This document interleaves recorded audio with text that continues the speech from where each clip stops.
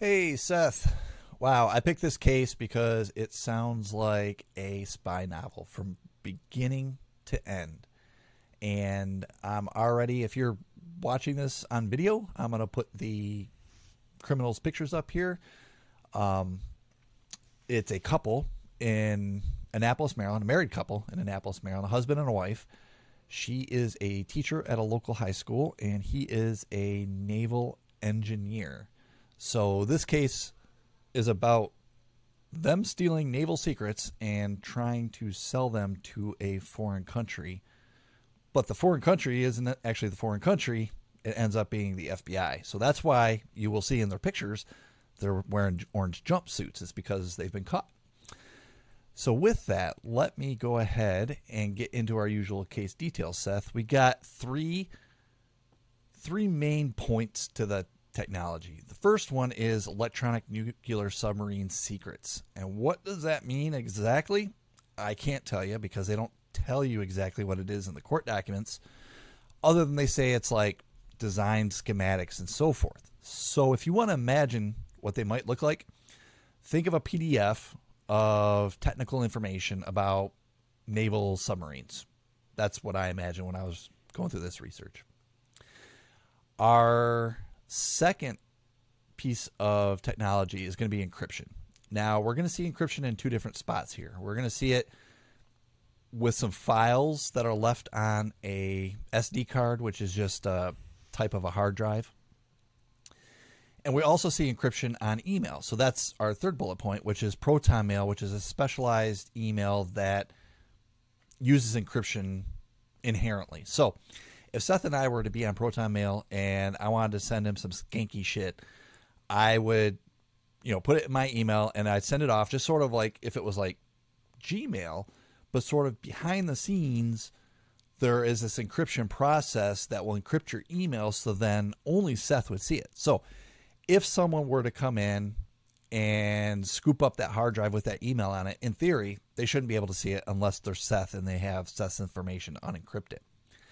So those are the three things. It's the submarine technical information, it's the encryption, and it's also the encryption with Proton Mail. Yeah, thanks. So let's talk about the crimes here. So briefly, there's a couple of crimes that were definitely listed, and then there's a couple of crimes that, frankly, I was surprised were not. So the ones that were definitely listed were the theft of United States classified information. You can imagine our nuclear submarines, how they're built and their design specifications are going to be highly confidential. And then, of course, the actual act of attempting to sell them. Although it sounds like here the only people who were buying were the U.S. government, which we'll get into. What's interesting to me is what was not listed here.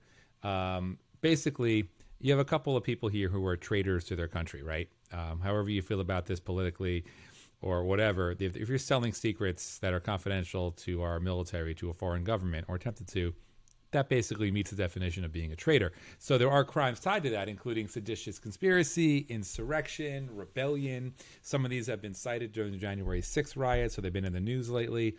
However you feel about it, I found it interesting that those were not listed specifically, probably because they pled to a lesser charge. So Keith, tell us about our traitorous couple here. Yeah, and we're just going to call them the traitors from now on? We're agreeing to that? I'm good with that. Traitors? All right, sweet. So the traitors, they're a couple from Annapolis, Maryland. And if you haven't picked up on it already, this is where I live. So when this couple was busted, it was big news. It was the school that she teaches at is around the corner from my house. The Naval Academy is only a few miles from my house. When naval nuclear secrets were almost given away to a foreign country, that is a big, big case around here. So she is a teacher at a local private school, and he is a naval engineer, and both of them reside in Annapolis, or used to reside in Annapolis before they were caught. Right now, they reside in a prison. Yeah. Okay, so the victims, basically, you have, I would say, three, really. You have the United States Navy, you have the United States, and then I would argue the people who live in the United States. And the reason why I think the people are important is obviously our military exists to protect us, and if we're selling secrets on how to more easily defeat our naval ships in warfare, that's a problem. And it gets to kind of the crux of why this case Keith, you want to tell us why this case is specifically important to talk about? Yeah, I can't tell you this point without sort of giving you information about the case. So this couple thought they were dealing with a foreign country and selling U.S. secrets to it, but they were actually dealing with the FBI. And the reason was this foreign country decided to do the right thing, and they said, hey, FBI, this couple's contact, or this, they didn't even know it was a couple. This person on the internet is contacting us and saying that they have some nuclear secrets and trying to sell it to us. Here you go. And that whole process, first of all, just blows my mind. But second of all, it gives us a view into this whole crime. So while this couple thinks they're talking to a foreign nation and trying to sell the secrets, they're actually talking to the FBI, which then puts all that communication in court documents, which allows Seth and I to have an episode like this to talk to you about. So with that, we hope you settle back and enjoy episode number 22, Spies and Naval Nuclear Secrets in Annapolis, Maryland.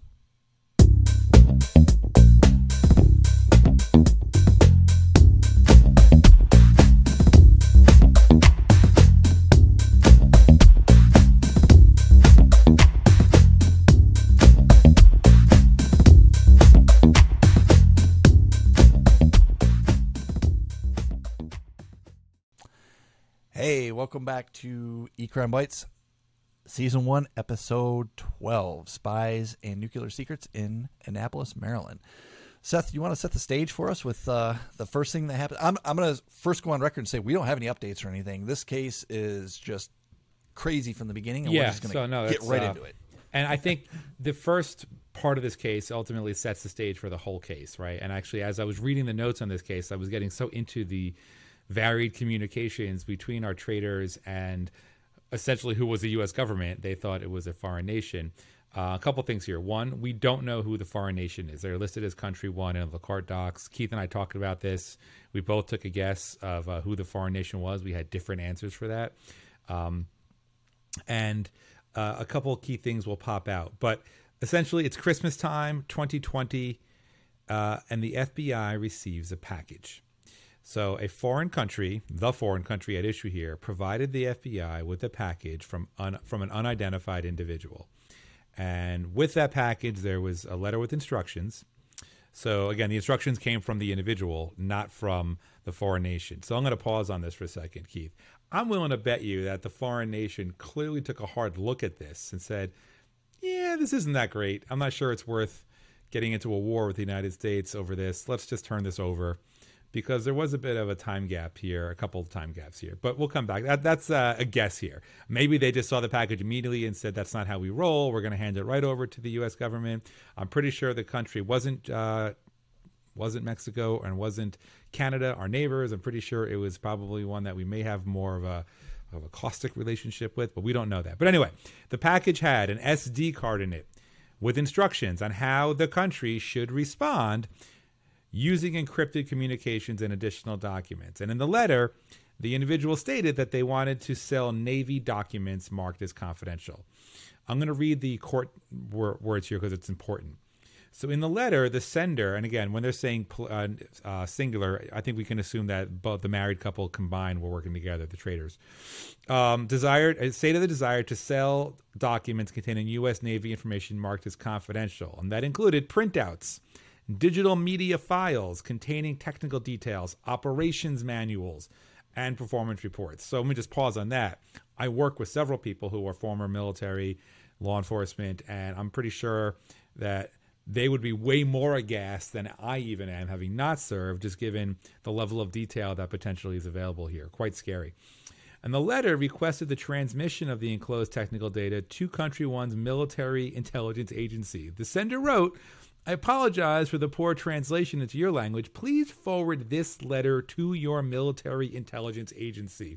I believe this information will be of great value to your nation. This is not a hoax. And Keith, what really, really threw me off about this initially was not just the fact that the foreign nation was like, we're giving this back to the government, let them deal with it, but that I deal frequently with having to worry about a nation state recruiting U.S. people to betray their country. Here, our traders voluntarily were selling out their country.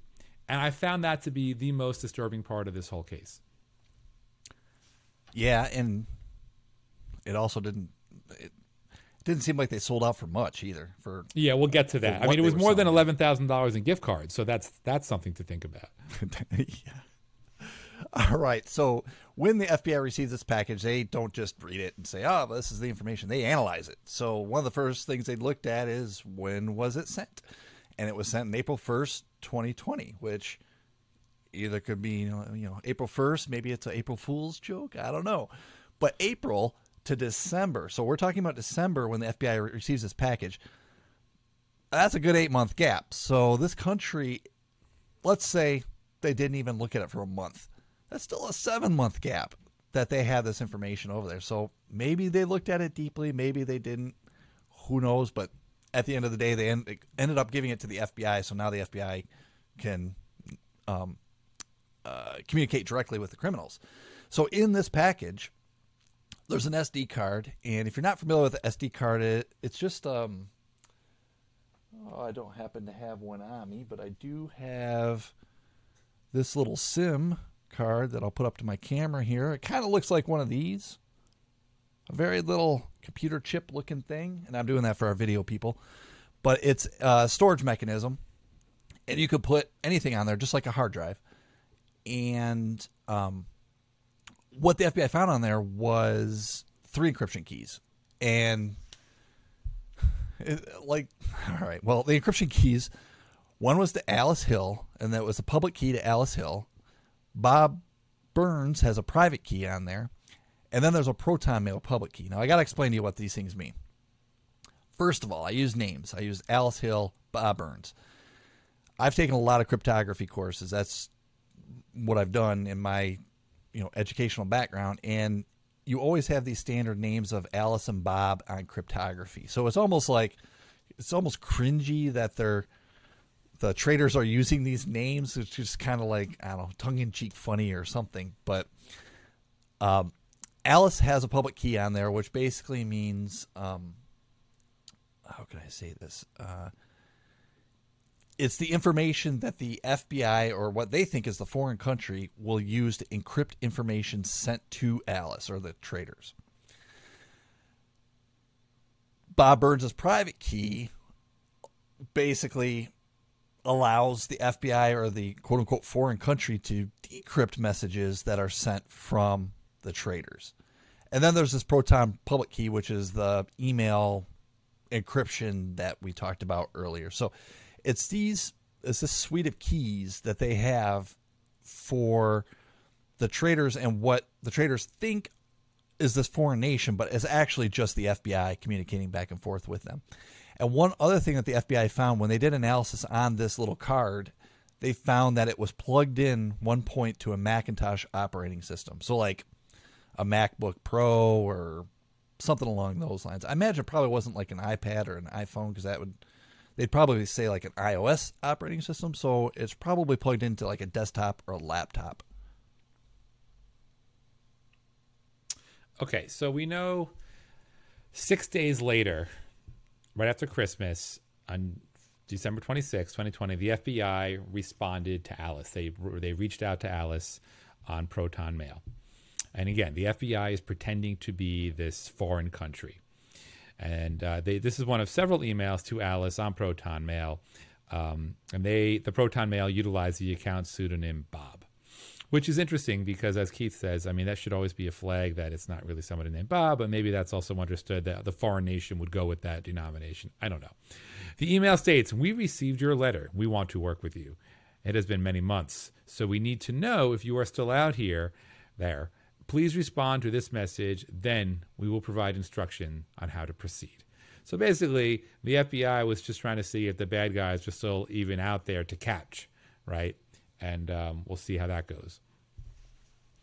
Well, let's see. It is. So Seth just talked to you about December 26, 2020. So right after, let me set a stage, a couple things I don't think we mentioned here. So COVID happened that year, but also there's no wars going on. Like when we're talking to you now, there's the Russia war going on.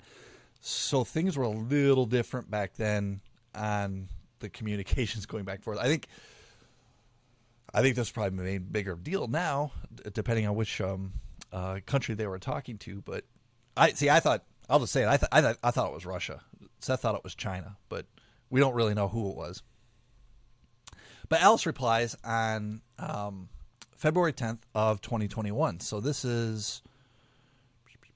still have been pre-war, because war was 2022. So things were still kind of normal in the world at this point. So on February 10th, 2021, Alice, who's the traders, and we don't know if it's the husband or the wife, but I imagine it's one of them, says, "Thank you for contacting me. I am still here. The COVID disease has made it more difficult to find chances to check this email. Let's discuss how to proceed." And you can read into that a few different ways. First of all, I imagine the wife sitting behind a keyboard somewhere writing this, so she's got the laugh going.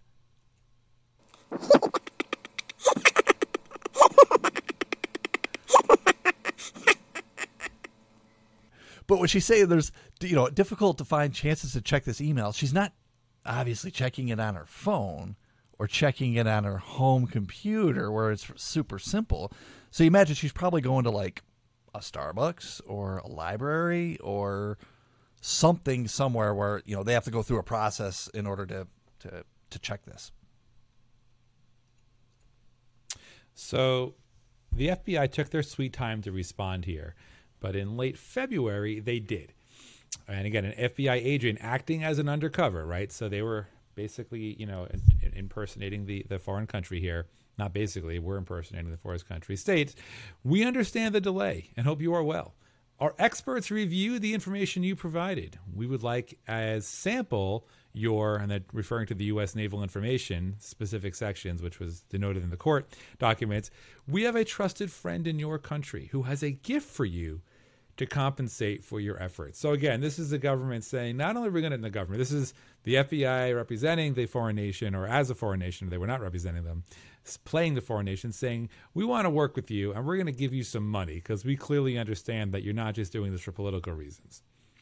So let's see what Alice responds with. Alice, the trader, by the way.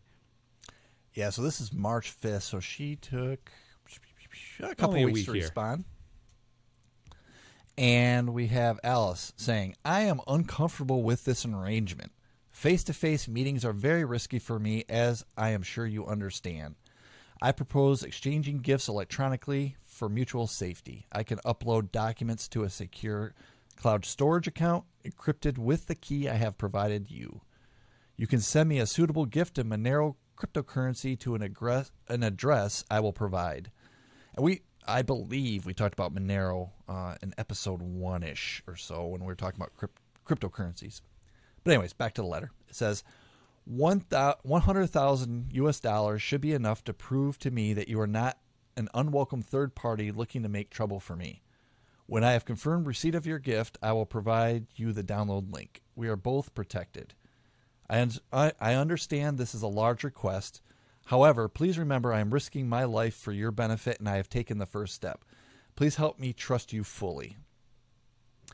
So, yeah, there's a lot to take in on that. Yeah, I mean, so a part of me, I think $100,000 is low to sell out your country, but at the same time, it sounds like the idea was to do this over a period of time, and figured chunks of money over the course of 2 to 3 years, or whatever Alice and her husband had in mind here. But I was a little surprised by that number. I mean, assuming you dealing with the foreign government, they usually, I think, maybe $100,000 is easier to get by than $1 million or $10 million because I guess it has less oversight. I don't know, but I would have thought it would be more money involved.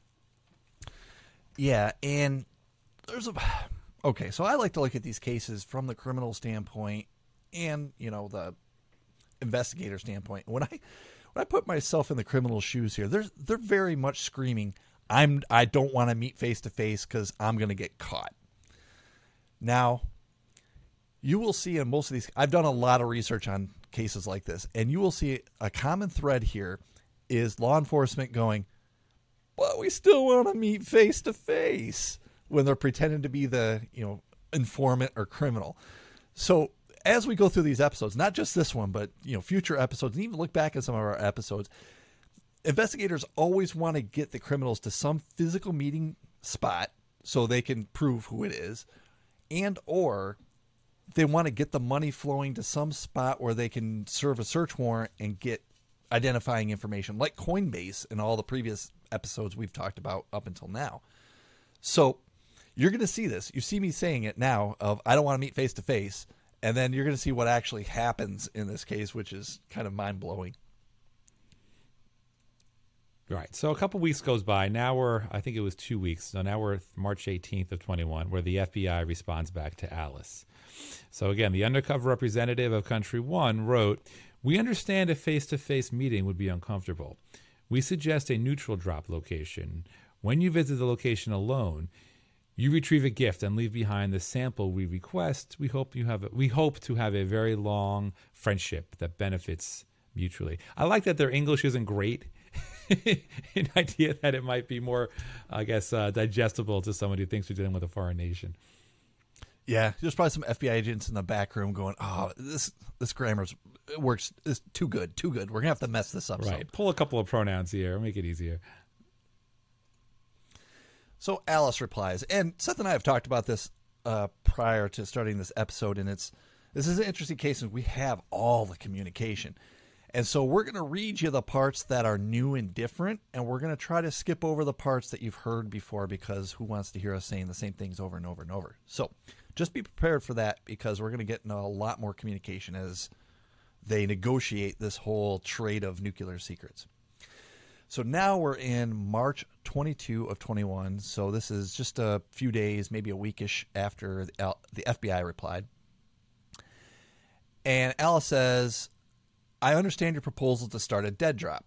Okay. If you don't know what a dead drop is, it's spy lingo for basically one side leaves something for the other side, and sometimes the other side leaves something for the original side. So if I were going to sell some secrets to Seth, I might take my secrets to a park and leave them on a bench. That would be a dead drop. And then Seth would go there. He'd find my information that I left for him. He'd pick it up and possibly even leave me a briefcase of money somewhere that I could go back and pick up. That would be what a dead drop is, if you've never heard of this. So when they're talking about this is, why am I telling you this? It's a physical meeting location. They don't have to do this, but law enforcement's trying to get them to do this to figure out who they are, because if this was done with the original foreign nation, it would probably just be done all online and nobody would have ever have met, and they would have gotten their money and it just would have kept going. So with that background, she says, "I understand your proposal to start a dead drop. I'm concerned that using a dead drop location your friend prepares makes me very vulnerable. If other interested parties are observing the location, I will be unable to detect them. I am not a professional, and I do not have a team supporting me. I am also concerned that a physical gift would be very difficult to explain if I am questioned. For now, I must consider the possibility that you are not the person I hope you are. It would be very easy for the serial numbers of the bills to be recorded. Tracking devices and other nasty surprises must be considered as well. I propose to modify your plan in the following ways. I will place a sample you requested on a memory card and place it in a drop location of my choosing. I am not a professional, and I am sure that publicly available information on this subject is incomplete." Oh, God, wait until you hear what they use. This is so funny. So back to the email. It says, "The sample will be encrypted using GPGP, which is an open source. PGP stands for pretty good privacy. It's an encryption suite of tools and a standard too. So it's using the symmetric encryption with a randomly generated passphrase. And for those who care, symmetric encryption is different than asymmetric encryption in that both sides know what the password is. Asymmetric is the whole public key, private key that we were talking about at the beginning of this podcast. It's just two different types of encryption. One's a little more sophisticated than the other. And that's really all you need to know for this case. And then she goes on to say, "I will tell you the location, how to find the card," and it's great. Trust me. "I will also give you a Monero address." That's the cryptocurrency address. So think of it, if you haven't heard of Monero before, it's like a competitor to Bitcoin. This form of gift protects both of us very well. I am very aware of the risks of blockchain analysis. Ding, ding. We've talked about this in so many episodes. So she says, I am very aware of the risks of blockchain analysis of Bitcoin and other cryptocurrencies and believe Monero gives both of us excellent deniability. So they did the research. And she goes on to say, once I confirm receipt of my gift, I will give you the passphrase. The passphrase goes back to symmetric encryption that I just talked about. That's where both of you know what the passphrase is and you don't have this public key, private key encryption stuff. If this flew over your head, don't worry. I will update our glossary with encryption terminology so you can listen to this and hopefully understand it a little better. Let's see. She goes on to say the decryption key will be different each time. No patterns for third parties to observe. The only electronic footprints will be proton-to-proton emails, so there will be less risk of encrypted traffic being collected for future analysis by third parties. That part is not perfect. Perhaps as our friendship develops, we will change address periodically, asking a question. Okay, so there's a lot what to she unpack doesn't here. What she doesn't understand in all this, like she's going on and on and on and on and on about like I'm trying to protect myself and so forth, but she's missing the big point of not verifying who the other party is. So all these encryption techniques and all these things that we're explaining to you, if you didn't understand them, fine. You don't need to know it because in this case, the FBI is communicating directly with the criminal and doesn't need to decrypt anything. But for you curious people, what this is saying is they're going to great lengths to try to encrypt and hide what it is they're doing, to hide from people like the FBI when, in fact, they're just talking to the FBI. Yeah. Why don't you unpack? The other thing that struck me, a couple of things struck me about this. One, like there's no ability here for her to be like, I didn't know what I was doing, or I was being talked into it, or I was being coerced. Like she's actively trying to get away with this crime and clearly has done some basic Googling searching, assuming that her background in teaching is limited to elementary education, and basically, dealing with some, cyber related. Well, she says she's Google searching. Yeah. She says it in the email. And again, we're making the assumption here, and this is a big assumption. We don't know this. The assumption we're making, and I'll explain at the very end of the episode why we're making the assumption, is that the husband was just the mule. The husband was just the guy that happened to work at the Naval Academy who happened to have access to the highly confidential information, and that the wife was doing all the actual communications. And we're making those assumptions for a couple reasons that are not really relevant here. And I could be totally wrong on it. It could have been that she was just along for the ride and he was the mastermind. I don't think that's the case. And I'm not saying she was the mastermind. We don't know. But we are making some assumptions here. Yeah. And the other thing that struck me is as our friendship develops. So that immediately says to me, she was anticipating this being a longer term thing, not a one and done transaction. But yeah, let's move on because it kind of blows up from here. So that was in late March. Now we go a week later to April Fool's Day. That's irrelevant to the case, April 1st, where the FBI replies back to Alice. And they write, that's my Casey Kasem reference. For those of you who don't know who Casey Kasem is, you can Google it. Okay. Alice.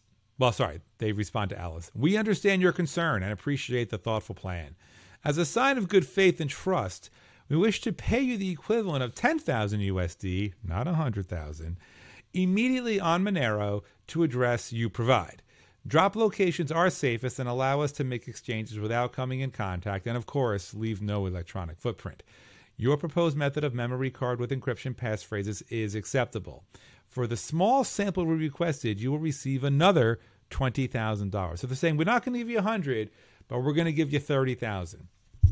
Once you confirm the Monero address, that's the cryptocurrency she requested, we will activate payment. Our next step will be information on the drop location we have selected.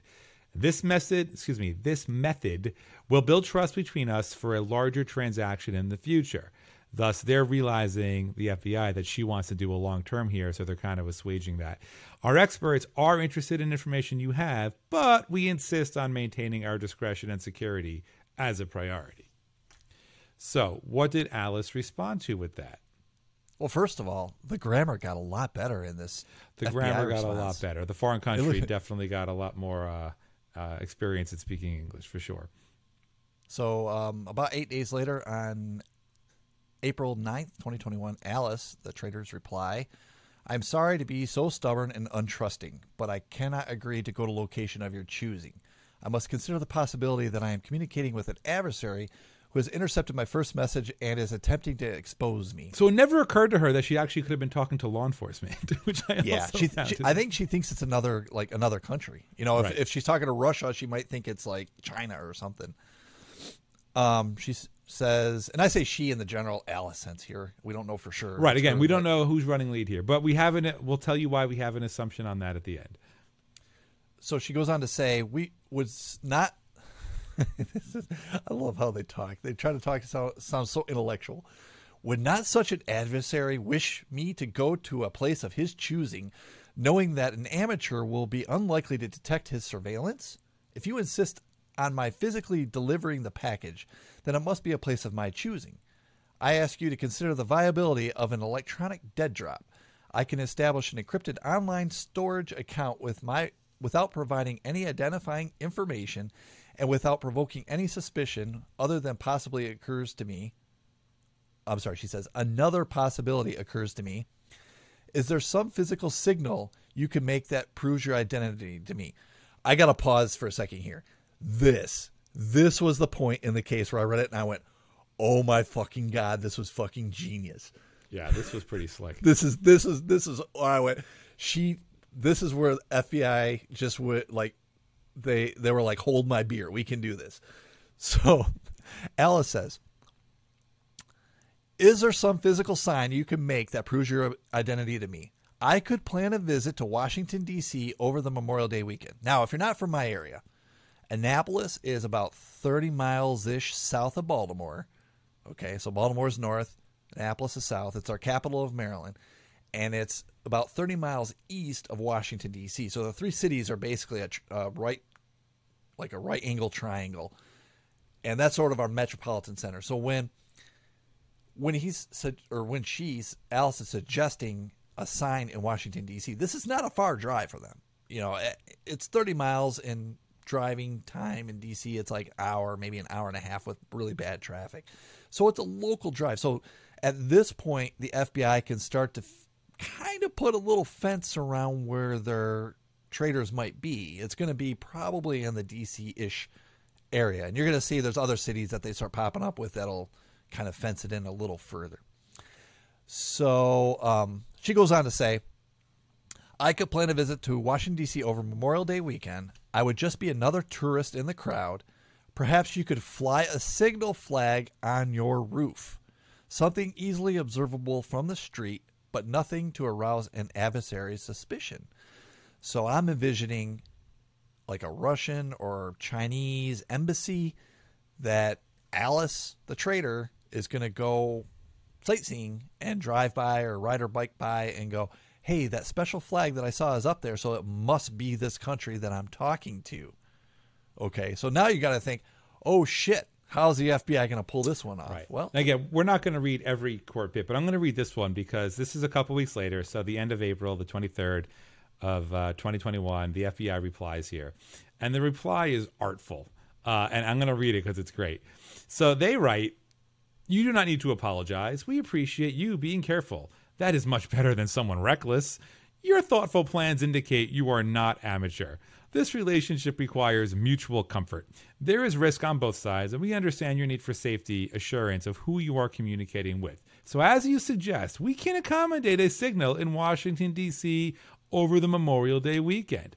So I'm going to pause for a second. So for those of you who have not been to D.C., there is a whole bunch of different buildings that are operating in the D.C. area that may not be owned by the United States. There's Embassy Row, where obviously there's different foreign nations that have a, and I think that's kind of where she was going with this, with basically saying, hey, if you're country X, I'm going to pass by that embassy. I want to see a flag or some other thing that would normally not really raise any suspicion, but lets me know that you and I are like this, right? So as you suggest, we can accommodate a signal in Washington, D.C. over Memorial Day weekend. We will set a signal from our main building observable from the street. It will bring you comfort. with signal on display. This is where their English isn't great again. From area inside our property that we control and not an adversary. If you agree, please acknowledge. We will then provide more instruction about the signal. We hope this plan will continue to build necessary trust and comfort of our identities. So what actually has to happen here is the FBI had to reach out to this foreign nation who ostensibly is not a great foreign friend of ours. If someone was willing to sell them our secrets, said, listen, we're trying to capture some bad guys that you kind of flipped over to us. We need you to plant a flag or whatever it is they did. And they agreed to do it. Yeah. And this is the point. In my mind, this is the point where the traders were like, I was waiting for the cha-ching. It was like, that's the foreign country. Because, I mean, to layman, if you're able to change, if it's, an adversarial country and you change a flag, that's got to be not the FBI or any other country, right? Like, I saw this and I was like, this is the thing in this case that's just the craziest thing. Then again, when you go to Harry Potter World and you buy the special magic wand, then you wave it and then something happens, you might think you're actually magical. But that being said, Alice bought it, and her husband, assuming that's who we're talking about. So, Keith, tell us what happens in early May. Yeah, so early May, and I'm not going to read it for you. She basically just says, hey, I'm going to be at the Capitol over Memorial Day weekend. I'll be looking for this signal that I can see from the road. I'm going to either be on a bike, car, or bus, so just make that part of your plan that I can see it from the road. Right. And then, again, notice the time frame. It's never a next day response. It's always a couple of days. So this was May 5th to May 17th. It's like that, girl or guy that you're trying to woo, and you're like, man, I really want to send this now. But I got to wait a couple days so it doesn't look like I'm super excited. So on May 17th, they replied and essentially agreed to it. And so we know that during the weekend of May 29th and 30th, Memorial Day weekend, in 2021, the FBI conducted an operation in the D.C. area that involved placing a signal at a location associated with Country One in an attempted effort to gain bona fides with Alice. That's directly from the court documents. So they held their beer, and they were able to set up some kind of signal to give comfort to Alice that this was a legit transaction for her. Yeah, and what had to happen behind the scenes to make that happen? I wish I could have. Oh, it must have been read. That's a fantastic episode of TV for sure. Because it probably involved tons of lawyers and agencies and all sorts of shit that we just don't see in the court paperwork. So on Memorial Day weekend, so it's May 31st, 2021. FBI receives a message from Alice, and she says, "I'm comfortable telling you your assumption that Pittsburgh would be a convenient location for me is incorrect. For now, I can tell you I am located near Baltimore, Maryland." So let's pause there. That's already a big, big thing. So immediately that's just really, really giving the FBI a much... At this point, they don't know who it is, right? Yeah. So now they know that it's a local person, to the D.C. area anyway. I mean, if you want to connect the dots, they've used D.C. and Baltimore. And if I'm thinking, okay, how is this person trying to throw me off the loop? What other cities are between D.C. and Baltimore? Well, there's Annapolis, the only other city that's there that they haven't used in this yet. Right. Maybe we should check that one out. And by the way, I mean,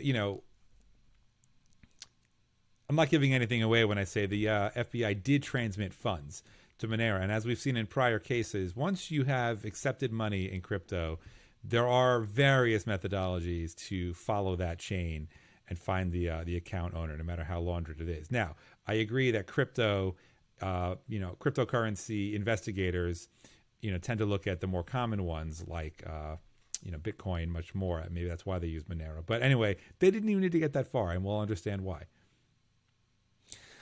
Yeah. So let's see. So she doesn't really say anything important after that. She just says, once I get the information, I'll give you the Monero addresses. It's all kind of a repeat of what Seth and I have talked about up until this point. So now we have a time range between June 4th and June 17th, 2021, and there was a Monero payment, and it was a payment of $10,000 for a quote-unquote sign of good faith and trust. So I assume Alice thought there was more money coming later on. Well, Maybe that's clear. why. Alice didn't ask for the money. The FBI, posing as whatever bad guy country, said, we'd like to give you some money as a sign of good faith. And by accepting it, she definitely then implicated her further in the crime. Alice goes on to say, for maximum security, it's very important you do not send Monero to the same address twice. She may have read something online about this, and we've seen in prior episodes that sending money around even once provides some information. So I'm not really 100% sure where she's going with this because she doesn't really explain it. But we're leading up to the transfer of the actual information, which is fantastic. Yeah. And she says, I place it encrypted on a memory card along with the address for the second payment you offered in a plain text file. And once you pay me, I will give you the decryption passphrase. That was a symmetric encryption that we talked about earlier. And says, and this is key, I am also excited to continue our relationship. Right. And then they gave her another $10,000. So they've now given her $20,000 in Monero. Okay. So now we are, looks like a day after. This is great. This is great. This is my favorite part. That last $10,000 payment, June 18th through June 26th, this is the dead drop. And this happens in Jefferson County, West Virginia. So the court docs read that the UC, posing as representative of Country 1, emailed Alice to provide detailed instructions on servicing a dead drop location in Jefferson County, West Virginia, to occur on June 26th, the following week. The UC discussed instructions regarding the next payment to Alice, as well as additional assurance that Alice would be paid $20,000 upon the sample verification and authenticity of the information provided at the drop. And Alice said, I understand, and I am ready to move forward. So it's on. So let's talk about the drop, because it gets really good. Keith, I'll do this one, then you do the next one, okay? So this is the first good time. Luck. I'll say good luck trying to pronounce that last name. I think it's Tobe. That's how I've always done it in my head. So this is the first time we actually get the real names of the traders here. So on the drop date, June 26th, at approximately 10:41 a.m., the FBI observed Mr. Jonathan Tobe. That's Toebbe. I'm taking a guess here at his spelling. I'm going to go with Tobe. Physically service a dead drop location in Jefferson County, West Virginia. Records show that Jonathan Tobe is a government employee working as a nuclear engineer for the U.S. Navy and holds an active top secret clearance through the United States Department of Defense and an active Q clearance from the United States Department of Energy. I'm not familiar with the Q clearance. I assume it relates to nuclear energy. I will tell you, I do have friends in this space, and I know that top secret and Q. Okay, so there's secret, which it's not easy to get, but it's the easiest one to get. And then there's top secret, which is the next one, which is harder to get. And then there's this, I think it's called SCI, where specialized compartmentalized, which is even higher than top secret. And then there's Q, which is, so that was the Department of Defense that I just talked about. There's Q, which is Department of Energy. And as I understand it, Q is one of the higher Department of Energy ones, in the top secret SCI realm, if you were to compare it to the Department of Defense. It's just these organizations, they all have their own types of clearances and they name them different things and so forth. So if you want to take anything away from this, what this is saying is they're both really high clearances, and he has access to stuff that foreign nations should not have access to. Right. So Keith, I'll let you run the next one. But we see this kind of repeatedly. This is now when we implicate Jonathan's wife, Diana, the teacher, who we think, as in Keith and I, has actually been Alice the whole time, but we could be wrong. Keith, this one might be worth reading from the court docs, just because it gives an idea of how the actual drop occurred. Yeah, absolutely. So this is still the Jefferson County, West Virginia drop. So the FBI observed Jonathan Tobe, his spouse, Diana Tobe, standing approximately 1 meter away from Jonathan Tobe during the servicing of the dead drop location. They're saying that because they're saying they're both involved with this. Right. Based on my experience and training, it appeared that Diana assisted Jonathan during the dead drop operation. Diana appeared to act as a lookout for Jonathan during the drop and survey the surrounding area. God, I just imagine he's doing something under the bench or something, and she's just kind of like his back to her back and kind of looking around, looking suspicious. All right, goes on to say, thereafter, Diana signaled to Jonathan to proceed on a trail after Jonathan completed the drop. Records show that Diana is a faculty member and the humanities teacher in Annapolis, Maryland, at this private school that I told you about earlier. They both reside in Annapolis, Maryland. So, let's see. Following the servicing of the dead drop, Jonathan and Diana were observed walking through the more populated area near the location of the dead drop. It appears that, so the FBI agent says it appears through his training that they were then trying to look for, they were conducting surveillance detection routes, meaning they were moving in a way to attempt to detect whether or not somebody were looking for them. So, what happened? Jonathan's there doing this dead drop. They're meeting up physically when they didn't want to. The FBI tricked them into it. They're doing the dead drop. Diana's kind of sitting there with her back to his back, looking around, seeing if anybody's eyeballing them. The FBI is probably way far away, looking through binoculars. They finish the dead drop. They go walk down a trail, Diana and Jonathan, and then they kind of loiter around in the area to see, hey, is anybody going to come pick this up, or is anybody watching us? For the listeners who are wondering, well, wait a second. What does a dead drop mean? Like, what was their method of delivering the information? Well, this might be the funniest slide we have in our 12-episode history here. Keith, you want to take this one? You did the harder work. Sure, if you want. So they, let's see. So they were loitering around there for about an hour and a half, from 9:45 in the morning to about 11:22 in the morning. And the FBI observed the vehicle registered to Jonathan in the parking lot. But let's discuss what the FBI actually picked up. What does a dead drop mean? It means they left something, the bad guys, the traitors, and the FBI, somebody picked it up. What did they pick up? So the FBI picked up what the traitors left, and it was a 16-gigabyte SanDisk card. And this is the part where I just kept chuckling. The card was wrapped in plastic and placed between two slices of bread on a half of a peanut butter sandwich. The half of a sandwich was housed inside a plastic bag. So I just sat there and I had to let that sink in for a minute. I was like, all right, well, first of all, thank God they didn't mess up the card, right?